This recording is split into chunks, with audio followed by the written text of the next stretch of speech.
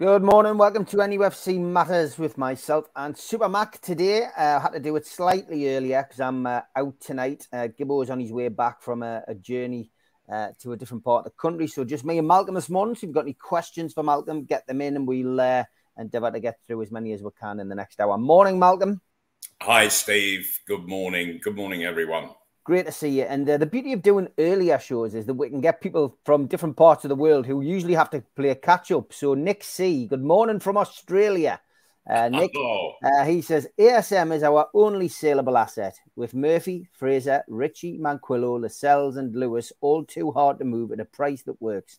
ASM needs to be moved on. Malcolm, that's quite a statement for the first person in the chat this morning. Yeah, I'm intrigued where he says ASM is their only saleable asset. Mm-hmm. But at the same time, he's saying he needs to be moved on. Mm-hmm. There's always somebody that will pay a certain sum for the likes of certainly Murphy, Fraser, questionable. Ritchie, his age is against him now, I think, although he still does a good job. Manquillo will always fetch a fee. Lascelles, I don't know about Lewis. It really hasn't worked out for him at all. But it's always a question of finding the right level for these people, and the market predicts anyway that situation. If you let it be known that these players are available, then you see where the interest comes from, which divisions, and I certainly could see. There's a story this morning about Nottingham Forest. They're very interested in Wood. And it would be a good move for him, I'm sure. But he's not really cut the ice at all, has he? At this level. So, but of course, then Forest, same division, they show an interest.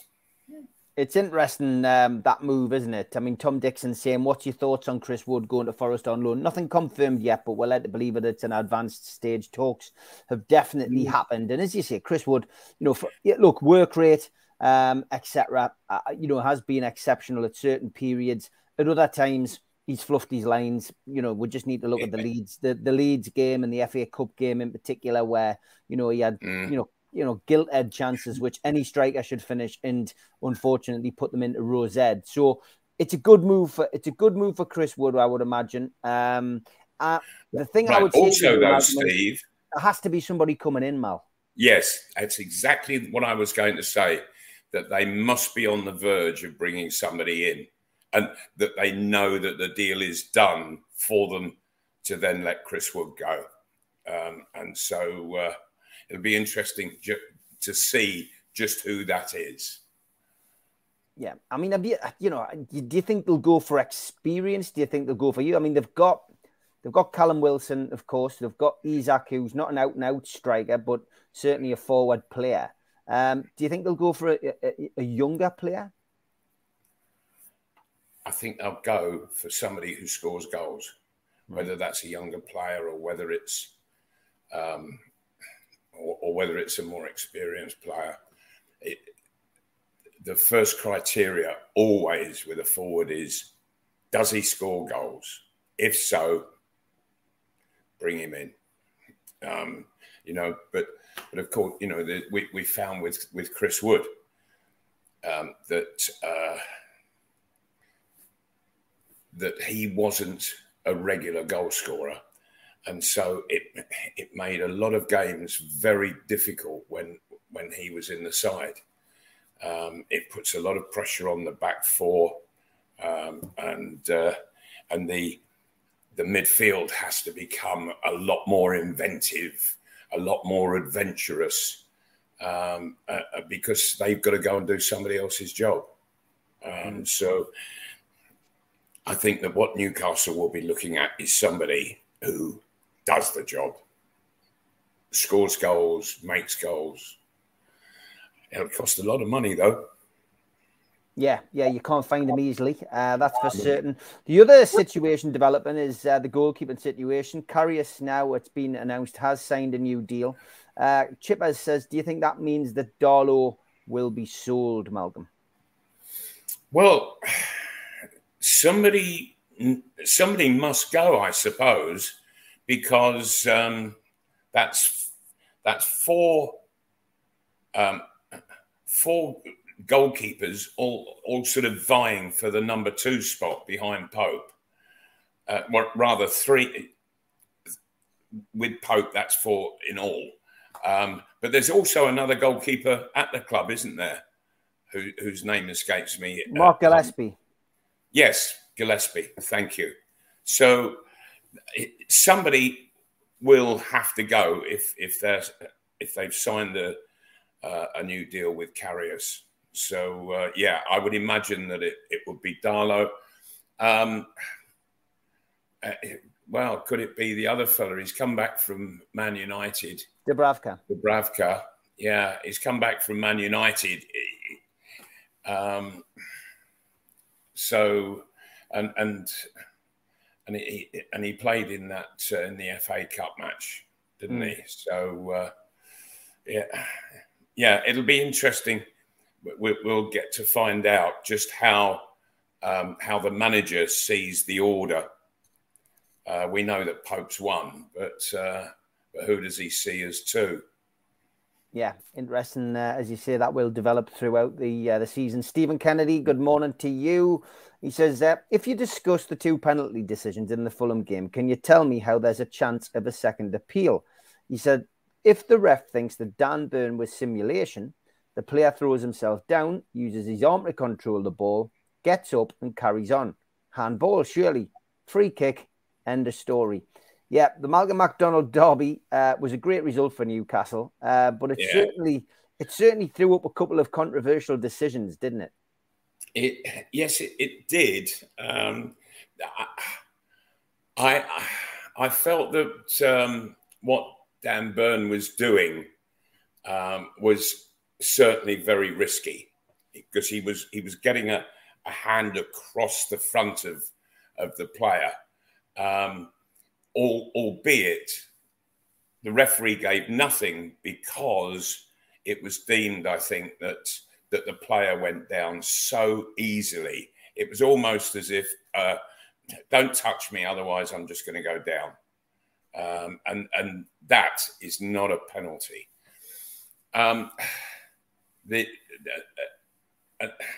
So I thought that he handled that particular incident very well indeed.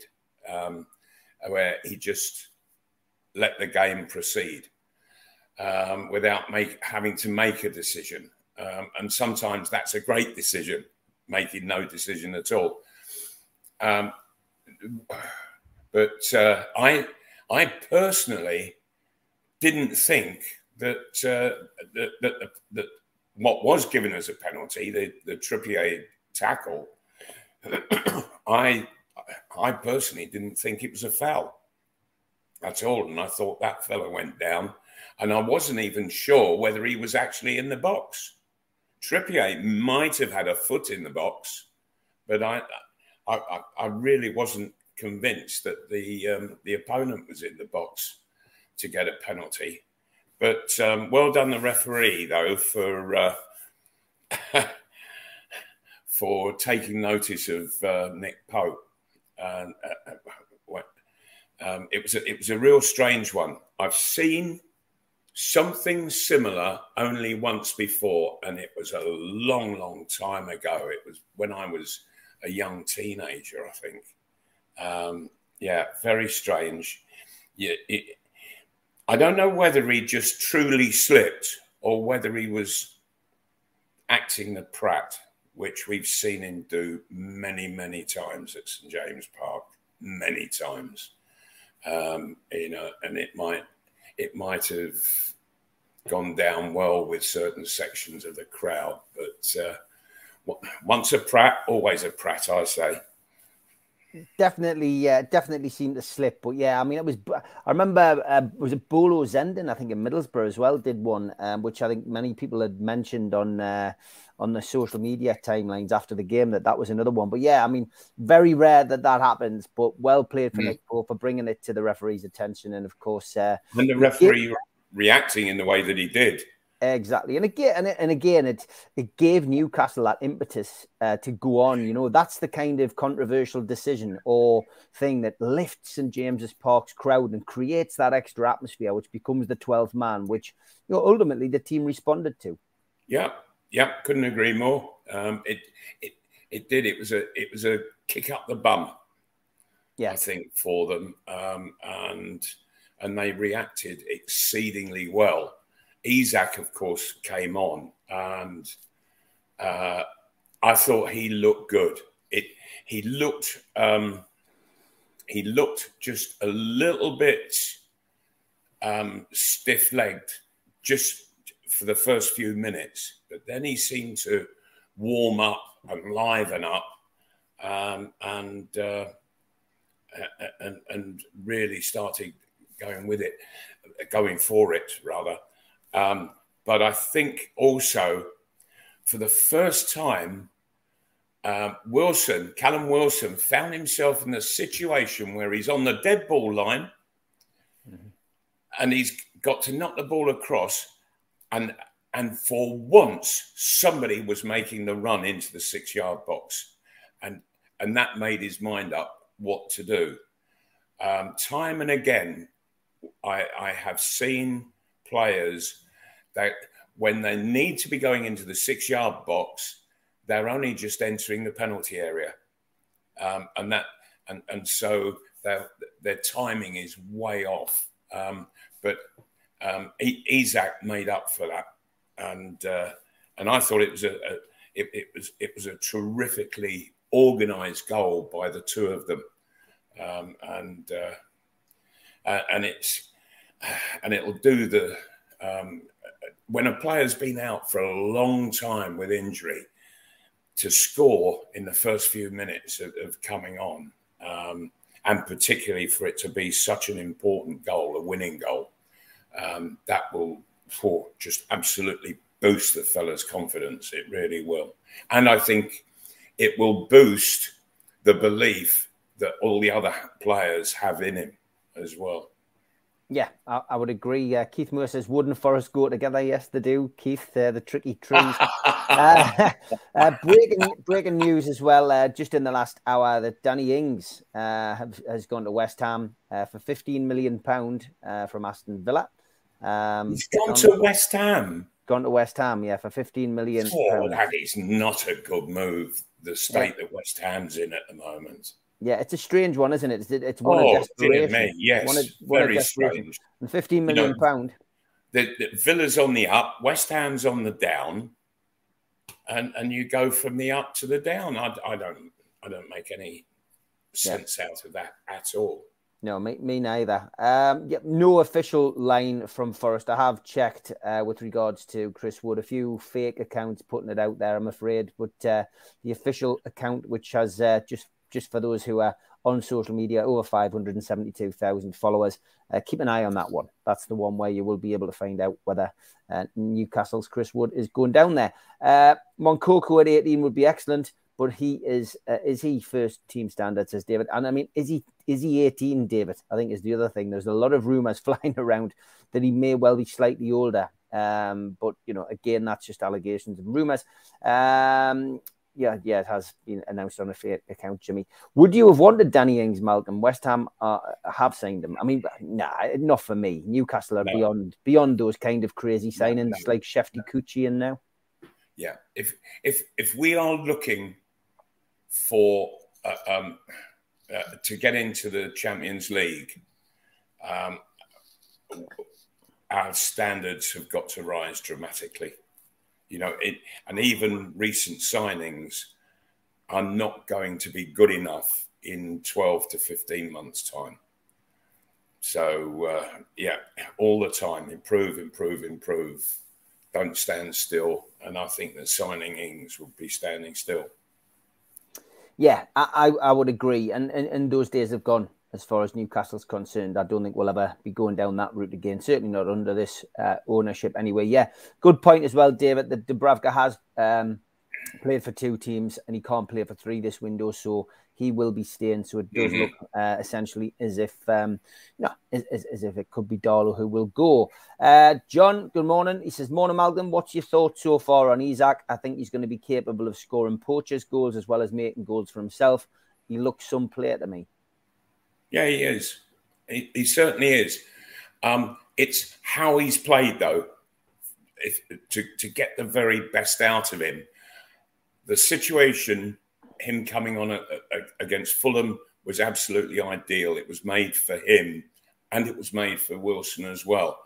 And I think that they are going to be one hell of a pairing.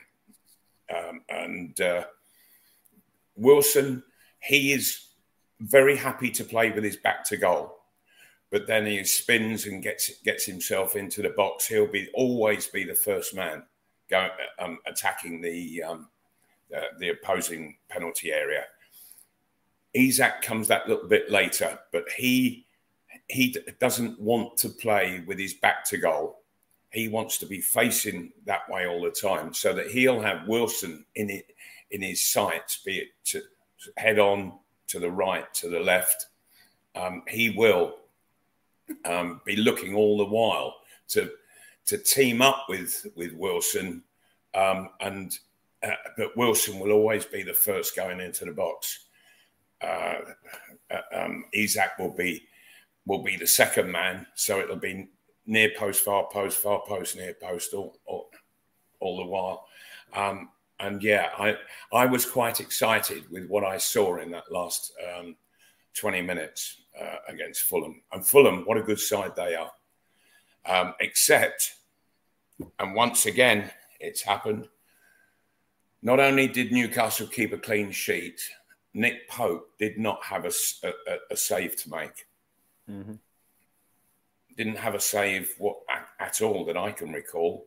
Can you think of one, Steve? No, it was another quiet day at the office for Nick Pope. Well, yes, it was. Yeah, very much so. And that speaks volumes for the back line, that they're just denying all opposing sides a chance at goal. Absolutely fabulous. It really is to watch. And Fulham were so frustrated. And I would think that they wanted to strangle Mitrovic after cocking up in the way that he did. Yeah, definitely. Okay, get your questions in. Malcolm and I with you for another 40 minutes. Mark Slavin said, Dan Burns often pulling shirts. He says, not a euphemism. He says, well, look, he doesn't give more penalties away. I mean, it's part of the game, Malcolm, isn't it? We've seen refs and officials clamp down on this in the past, but VAR was brought in to try and sort a lot of issues out, a lot of things out. But as often, things just get left by the wayside. There is a lot of shirt pulling, but I think it's 6 of one and half a dozen of the other, and most officials just tend to let it go unless it's really, really obvious. Yeah, back when I was playing in the 70s, there was it was almost like a golden rule: keep your arms down, keep your arms down. The only time that really was when you were going up in the air, and of course your arms automatically come up when you're looking to take off and get up high for a header. But these days you just you see a defender automatically just going over a shoulder and having a little tug on players, and referees, why they put up with it, I don't know, but they seem happy to do so. And I think that Dan Burn, he's got to be careful. He's got to be careful. It's getting a bit too obvious. And once you get that situation that the referee let go on the live on television, for the world to see, other referees would have been watching and they would have been thinking, we'll keep an eye on that fella if that's what he's getting up to. And so I think he has got to be careful. He needs to keep his arms down by his side as much as possible. Yeah, it's one of those things. You get away with it, but you won't get away with it for long. So just be careful. Be careful. Richard Naylor says, "Can you ask Malcolm who was the best manager he ever played for and why?" Well, I played for some really good managers, I have to say, but I think it's the one who makes the biggest difference to you. You know, my first lead manager was Bobby Robson, for heaven's sake. You know, But it was a difficult and unsuccessful start for him in management. And although he gave me my chance for a league debut, and I played half a dozen games for Bobby, and then he was sacked. I was dropped. It was a place and an atmosphere to get away from, and of course Bobby went on to manage Ipswich and they were absolutely brilliant. He put together a hell of a side, and of course they won the FA Cup, and it was against Arsenal. By the time I had moved on and I was in the Arsenal side, and Ipswich were absolutely brilliant that day. One of the best team performances I've ever witnessed. But the manager who was best for me was the next manager that I went to. It was Alex Stock at Luton Town, and when I say that he was the best for me, I'm not denigrating any other manager that I've worked with at all. It was just that I was in a huge need of a major boost, having got away from the poisonous atmosphere that there was at Craven Cottage, and I needed somebody just to totally believe in me. And that's exactly what Alex Stock did, although he didn't make it easy. And I shall always remember that he gave me a target right from the word go. Some people, I think, are frightened if they're given targets. It certainly gave me the collywobbles, I have to say, to start with. But once I got into it, I was a target didn't worry me in the slightest, and I was happy to give myself serious targets. What I found with Alex Stock, what he taught me was that you can go out and score a goal here and there, and you can think that you're doing terrific, but the thing with him was you push yourself to the absolute limit.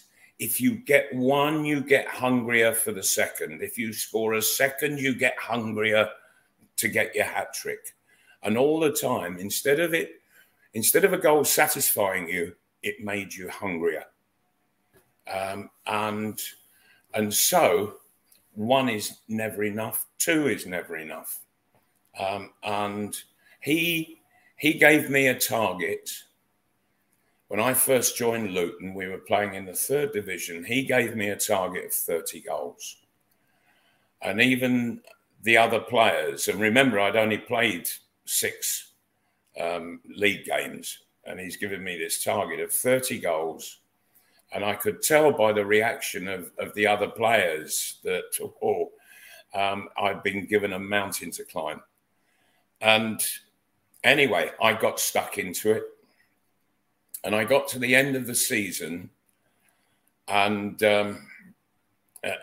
we got promotion, which was what we were aiming at. We were at Mansfield, and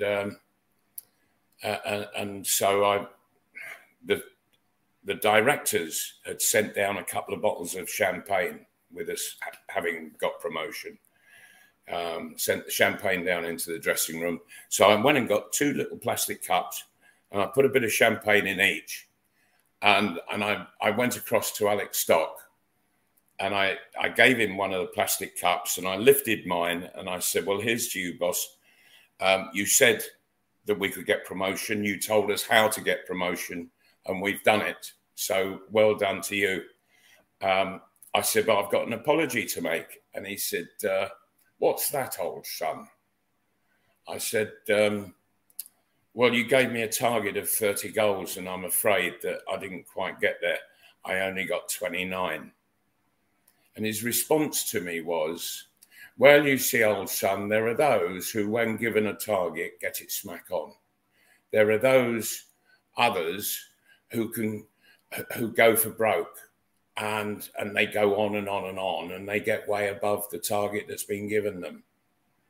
And then he looked at me and he said, and then there are people like you. And he handed me back the champagne, and he just left me stood in the middle of the dressing room holding his champagne, and he walked away. And I thought, and then there are people like you. There won't be any more of that. And so come the end of the following season, I had actually scored 31. And I got a hat-trick in the last game. I knew that I would be leaving Luton because we didn't get promotion and they needed money into the club. So at the end, there was no champagne after the last game. And I went and got 2 cups of tea, and I gave one to Alex Stock. And I said, well, boss, I said, the first goal tonight was my 30th. I said, so I got the target of 30 goals for the season. I said the second one, I said, I said that is the one that I owed you from last season. I said the third one I got tonight, I said, you can have that for luck. He said, you'll be needing some bloody luck where you're going, mate. And of course, 2 days later, I signed for Newcastle. But I'm sort of praising the way that he was with people. I think he looked at people and worked out the best way to really G them up. Was it giving them a challenge? Was it just egging them on? Or what was the best way to get the best out of them? And I think he hit it smack on with me, because from there on, that 30-goal target just stuck inside of me. And I gave myself a 30-goal target every season. Sometimes I didn't make it, but as long as you really push yourself to give everything that you've got, and that was what he taught me.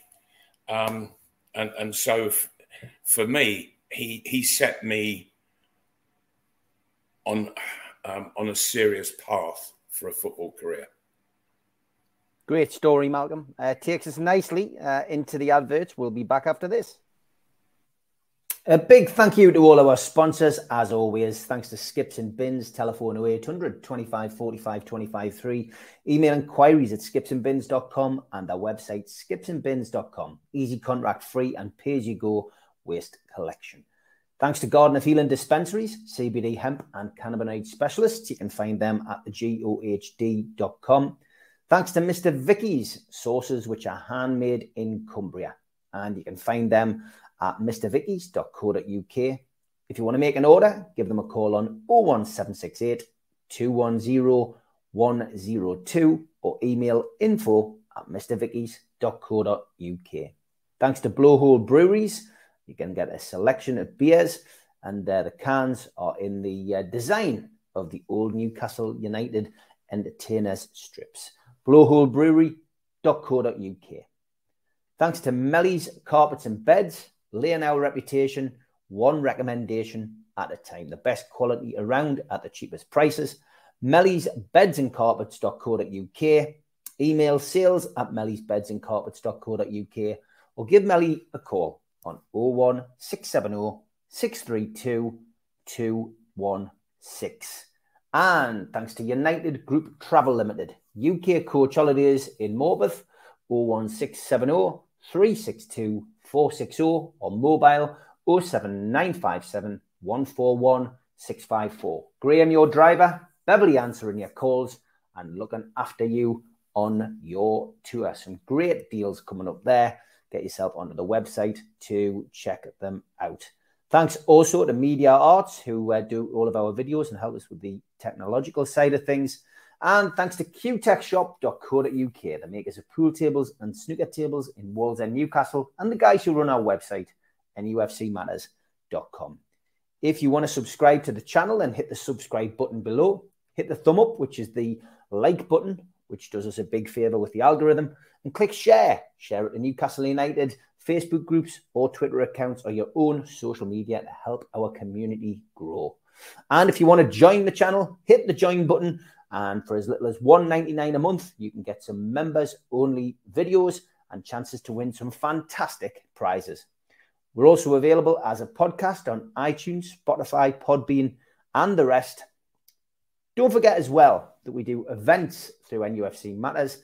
And this one is the next event coming up, Friday the 24th of February, an evening with Newcastle United legend Steve Howie. Friday the 24th of February, Tyneside Irish Centre, and tickets are available at £50 from newcastlelegends.com. If you also go onto Voucher and search for the event, you can pick up a bargain on there. Don't forget, we also support the food bank on this channel. www.nufcfansfoodbank.co.uk is where you can find the Matchday Bucket. You can make a virtual donation to the Matchday Bucket 365 days of the year to keep helping the food bank in Newcastle. Just a couple of mentions for other events. Warren Barton is over next week, Friday, January the 27th. He's agreed to do a meet and greet at the Irish Centre. £10 a ticket. All proceeds going to the food bank. Big thanks to Warren for jumping on board and doing that. You can get your tickets from nufcmatters.com. If you've got anything to sign, bring it along, and we'll have a little Q&A, just an hour and a half with Warren Barton. Very kind of him to do that and offer to do that. An evening with Nobby Solano, 25th of March, takes place at the Irish Centre. Again, £15 tickets for that at nufcmatters.com. And at the Time House Surf Cafe, where Malcolm and I have been, and a few of the other legends, Steve Watson, only 10 tickets left for this one. Steve Watson down at the Surf Cafe, 2nd of March. Get your tickets direct from the venue. Okay, back to your questions, and quite a few different ones coming out. I always like to go for a slightly different question, and there was one which I've highlighted just at the bottom here. Keith Moore, interesting one. Super Mac, how many times did you miss kick a ball but scored a goal anyway? Did it happen to you often, Malcolm? No. In fact, I'm struggling to remember any at all. There are times where you get a good strike on, but it hits a defender maybe and goes in the opposite corner to where you meant. But yeah. No, I can't off the top of my head think of an actual miss kick. It'll be in Gibbo's book. We'll ask him next week. Yeah. I wonder if he remembers one. Yeah. Well, he'll say it was and you'll say it wasn't. But we'll ask next week. Billy, I think it's around about 7,000. I saw John answer the question in the chat, but yeah, the capacity could be increased by about 7,000 in the Gallagher end. It'll be interesting to see what happens. And of course, the announcement this morning as well that Newcastle are back in the top 20 richest clubs list, £180 million increase in commercial revenue has put Newcastle back in the top 20. Now, that's massively beneficial moving forward because that's what Newcastle need to do to become part of this financial fair play situation. That's right. It'll raise the amount that they have, or they're allowed to spend. Yeah, won't it? Exactly. How quickly does it take effect with the fair play people? Well, your question's as good as mine, Malcolm. You've got Chelsea going out and buying everybody and anybody, giving people 8-year contracts. I mean, there's loopholes, in everything, Malcolm. So, I am going to get Kieran Maguire on the show in a couple of weeks' time to give us a bit of an insight into his views because he's a financial football expert. It'll be good to get him on and actually ask him some of those questions that the fans want to ask, but that we want to ask as well. So a couple of weeks' time, we'll get him on and we'll hear what Kieran has to say. Sparky D says, did Malcolm play in the game at QPR where Glenn Keely scored the best own goal I have ever seen? Glenn Keely was the highest own goal scorer that I've ever played with. And that goal, I think he's referring to the diving header. And there was nobody in the box other than Glenn Keely and our goalkeeper, William McFall. And he's running back towards his own goal. No QPR players about whatsoever. And the QPR right winger has smacked across into the area. And Glenn Keely has gone full out and dived. And his header's gone crashing into the net. I shall never forget the look on our goalkeeper's face. It was like, what on earth do you think you're doing? But he would regularly do things like this. And the man was so arrogant that there wasn't an apology from him or anything like that.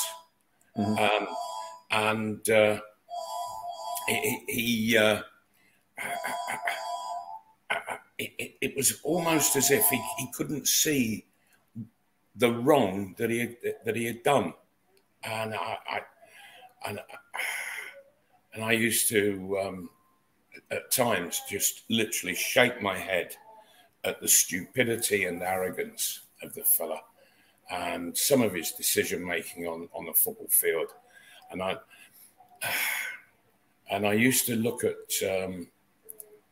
across at the box and think, why on earth did you bring this fella into the club? But he thought that he was a great player.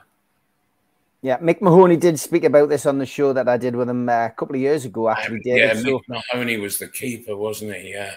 Yeah, give that a watch if you look for our interviews with 70 players in the playlist. It's well worth a watch. Mick, he just couldn't believe it. He couldn't. Like, what the hell are you doing? Alan's bringing it back to modern day. He says, Malcolm, which player has surprised you the most in a good way, and which player has disappointed you the most this season so far? Right. It's an interesting question, is this? Now, personally, the player that has surprised me the most is Sean Longstaff. Now, I hear a lot of people criticising him, but what they've got to take into consideration is the amount that Sean gets involved with in a game. He is top of the yardage table, which means that he runs more than any other player in the whole of the Premier League. He covers more ground, and And so he's back, he's forward, he's back, he's forward, he's up and down all the while. And so what that means is that he gets a lot more of the ball than other players, because he's just making himself available all of the while. And so the more ball he gets, the more mistakes he's going to make. And so people say, well, yeah, but he makes a lot of mistakes. Yeah, but the guy is so busy in what he's doing. You've got to look at all the good stuff that he does, and he does do great stuff. He's prepared. He starts defending. He starts defending around the edge of the opponent's penalty area, and works his socks off all the way as the other side advance, and then he's prepared to once it turns around and it's going in the other direction, he just makes it simple for players around him. He gives easy balls to them, looks for the guy in space all the while. And I think that he would be seen in the dressing room as a joy to play with by the other Newcastle players. Also, that one has surprised me to a degree as well, and that's Willock. Willock he's grafted more than I thought he was capable of. And so well done to those two. When you're having this kind of run that Newcastle are on, the defence is magnificent, but the midfield players, by heavens, they're having a graft as well to put that extra cover in front. And it's very effective what they do.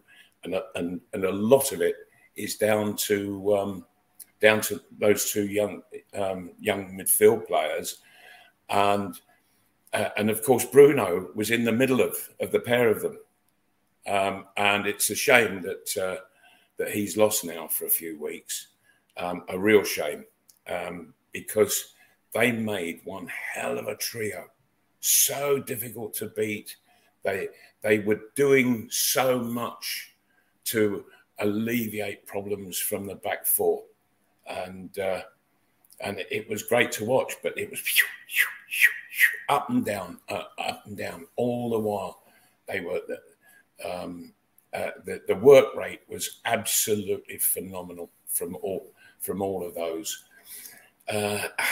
and of course other players reap the rewards of all that hard graft that goes on behind.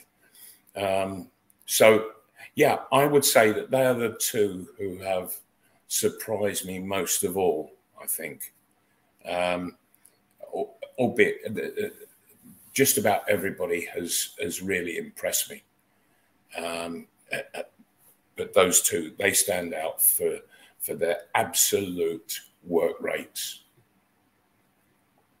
And I mean, look, in a season when Newcastle have done so well, it's probably harsh to pick out somebody who is probably played, not to their strengths or badly. But I think we've covered it well on this show in previous shows. ASM and probably Chris Wood are the two that stand out. ASM because we know there's talent in there, but you've often said, even when we do our talk-ins together, how many goals does he score, Steve? How many assists does he provide? And Chris Wood, of course, who, essentially we spent £25 million on to put the ball in the back of the net, doesn't do it frequently enough. So I probably answered that question for you, Mal. Yes. So Maximin, I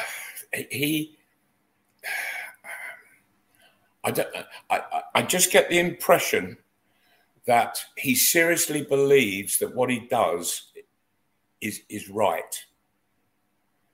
And I can tell him now it isn't.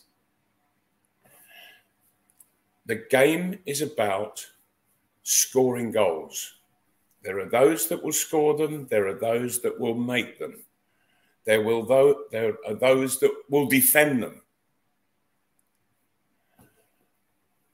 He doesn't do anything. And that when he's on the pitch, he spends more time on the ball than any other player. And he might as well disappear up his own backside for all the good that he's actually doing.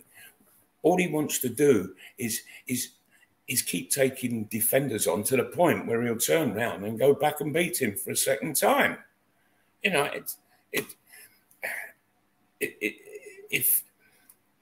if I were in the Newcastle dressing room, I would be on at him all the time. Where are the crosses? Where are the shots? That's what the game of football is about. That there are those in the opposing area who get the crosses and the shots in.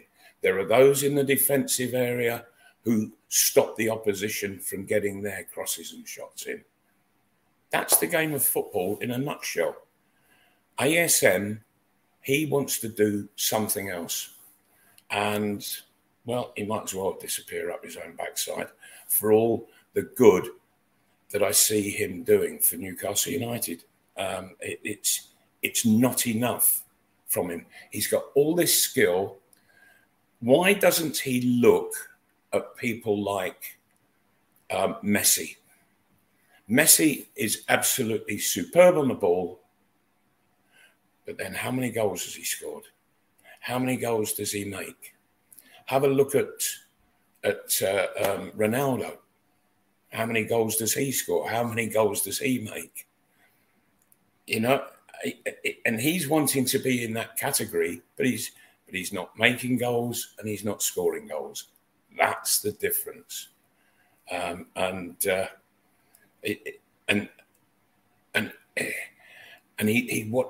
One thing that he doesn't do is he doesn't mix his game up.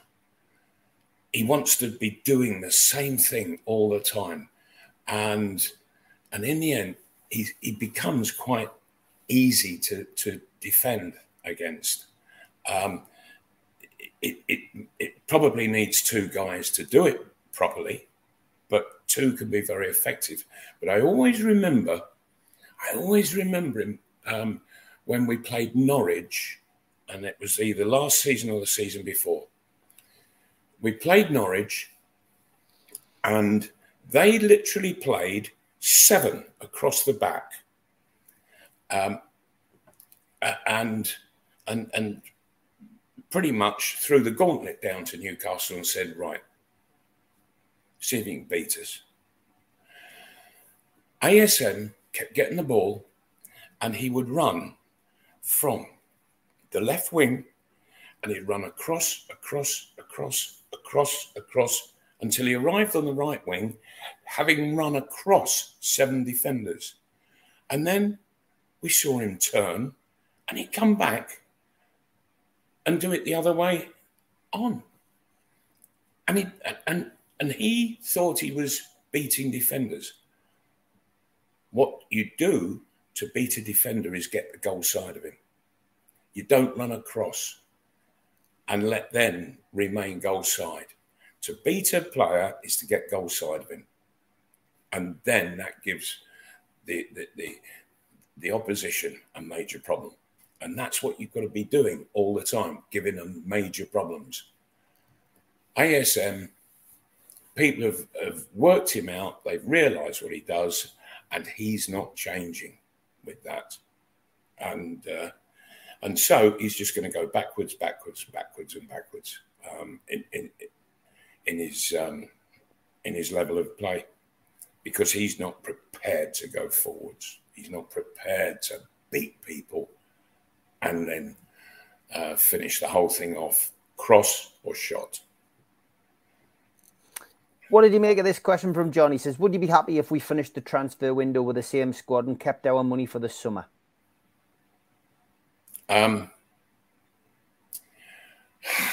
I see where you're coming from. And I would be happy for Newcastle not to do any business in this winter window if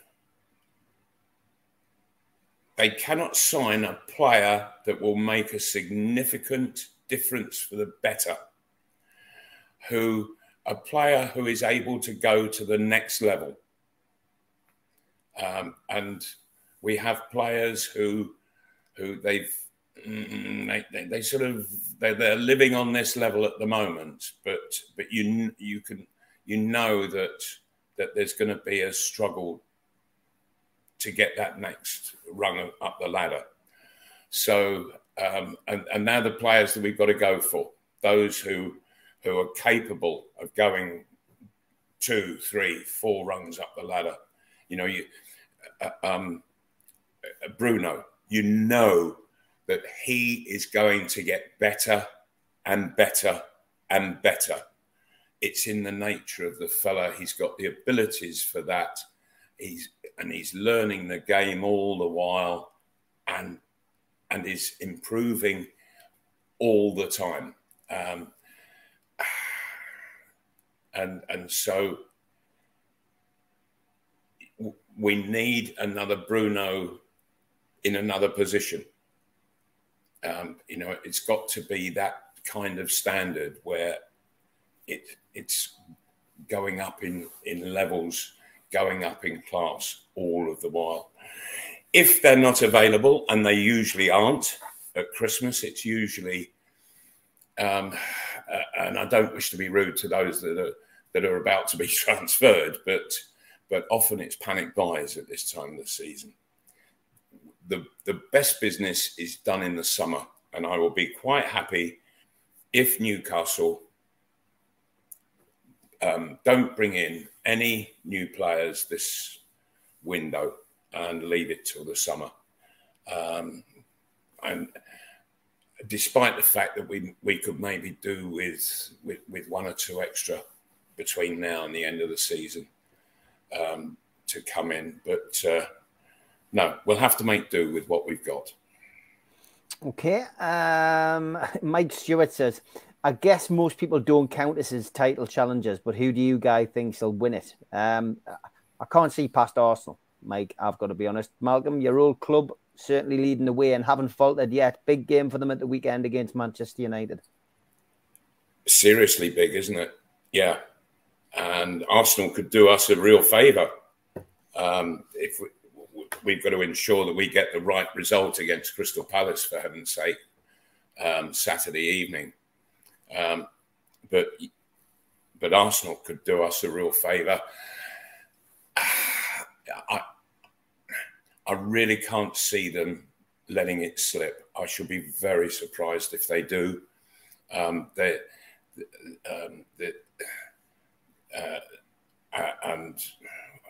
What a signing this Odegaard has been. He is absolutely fabulous to watch. His worst game was against Newcastle, and the reason for that was that Newcastle got on top of him and pretty much stopped him from playing after 20 minutes, which I thought was brilliant on the part of Eddie Howe and all the players. Manchester City, they're not really firing. They've got one hell of a squad there, but they've just gone on a bit of a downer, and a downer for Man City is being in second place, for heaven's sake. I think Arsenal, they're 8 points ahead of Man United, I think. They're 8 points ahead of Newcastle, aren't they? So 7 points ahead of Man United. Yeah, Arsenal, I think they will ultimately win it come May. But if Man City were to suddenly reboot themselves and come flying, well, who knows? But it's going to be a real interesting run-in, that's for sure. A very interesting run-in. and of course we'll be we're all looking so carefully at the whole situation. A, can we get into Europe? B, can we even get into the Champions League? You know, these are massive steps for a club that that hasn't played in Europe for what couple of decades. So yeah, very exciting all round, I think. Yeah, very exciting indeed. Okay, Newcastle United travel to London at the weekend. They're in action on Saturday night, take on Crystal Palace at Selhurst Park. 5:30 kickoff. The game's live on Sky Sports. All 2,700 away tickets have now been sold. Early for team news, but we still know that Shelvey and Target's still out. Bruno and Elliot Anderson, news will come from Eddie Howe at the press conference tomorrow. It's not expected that Bruno is going to feature, but luckily the injury didn't look as bad as first thought. Early team news for Crystal Palace. Well, James McArthur and Nathan Ferguson are both unavailable, and Josham Anderson is also sidelined. Crystal Palace played Manchester United last night, managed to grab a 1-1 draw with a late equaliser. That ended a run of 3 losses in all competitions for Crystal Palace. At Selhurst Park this season, Palace have won 4, drawn 2 and lost 4. 16 goals conceded in 10 games is a Premier League high. That's along with Southampton. They've just kept 1 clean sheet in that period. The referee is Craig Pawson, which is his 3rd game looking after Newcastle United this season. That follows on from the 1-1 draw with Bournemouth and the 0-0 draw with Manchester United. VAR is Jared Gillette, and we will be looking a little bit more in depth on the Amigos on Friday with our usual contributions from Scunny Mag and from Toon Stato. So, Malcolm, you've already mentioned this. It's a big game for Newcastle United. This Crystal Palace, no mugs, but again, a game where Newcastle hopefully will be looking to get something out of. I think so. Yes, I think there are goals to be had against Crystal Palace. I found the Man United attack a bit weak and a bit frail, in all honesty, last night. And but Palace, they knock it around quite nicely, but they really don't have any punch at all up front, and I think that's ideal for Newcastle. And that Newcastle, of course, will be looking at 2 or 3 nights following when they play Southampton. They've got the first leg of the semi-final of the League Cup, and so these 2 games, they are absolutely huge for this club. You know, both games are make and break games. They can make or break the season for Newcastle, and I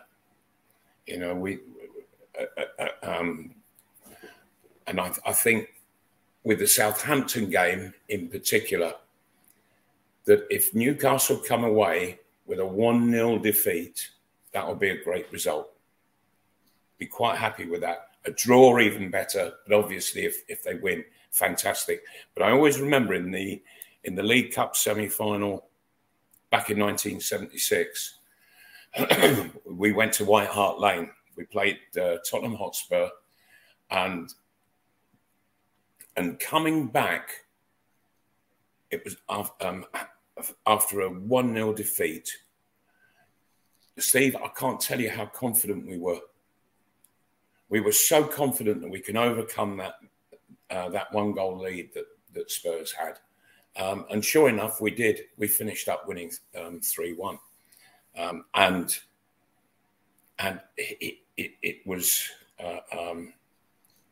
it was a hell of a performance that we put on.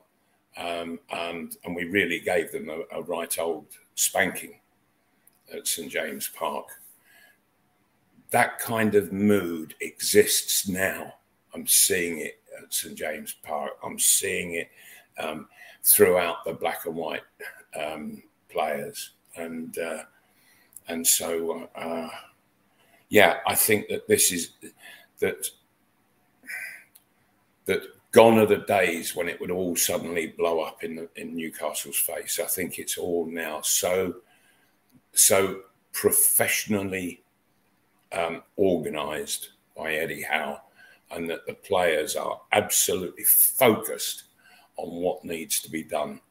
And I think that certainly we can go back into third place by winning at Palace. What an incentive that is. And of course, let's get to Wembley.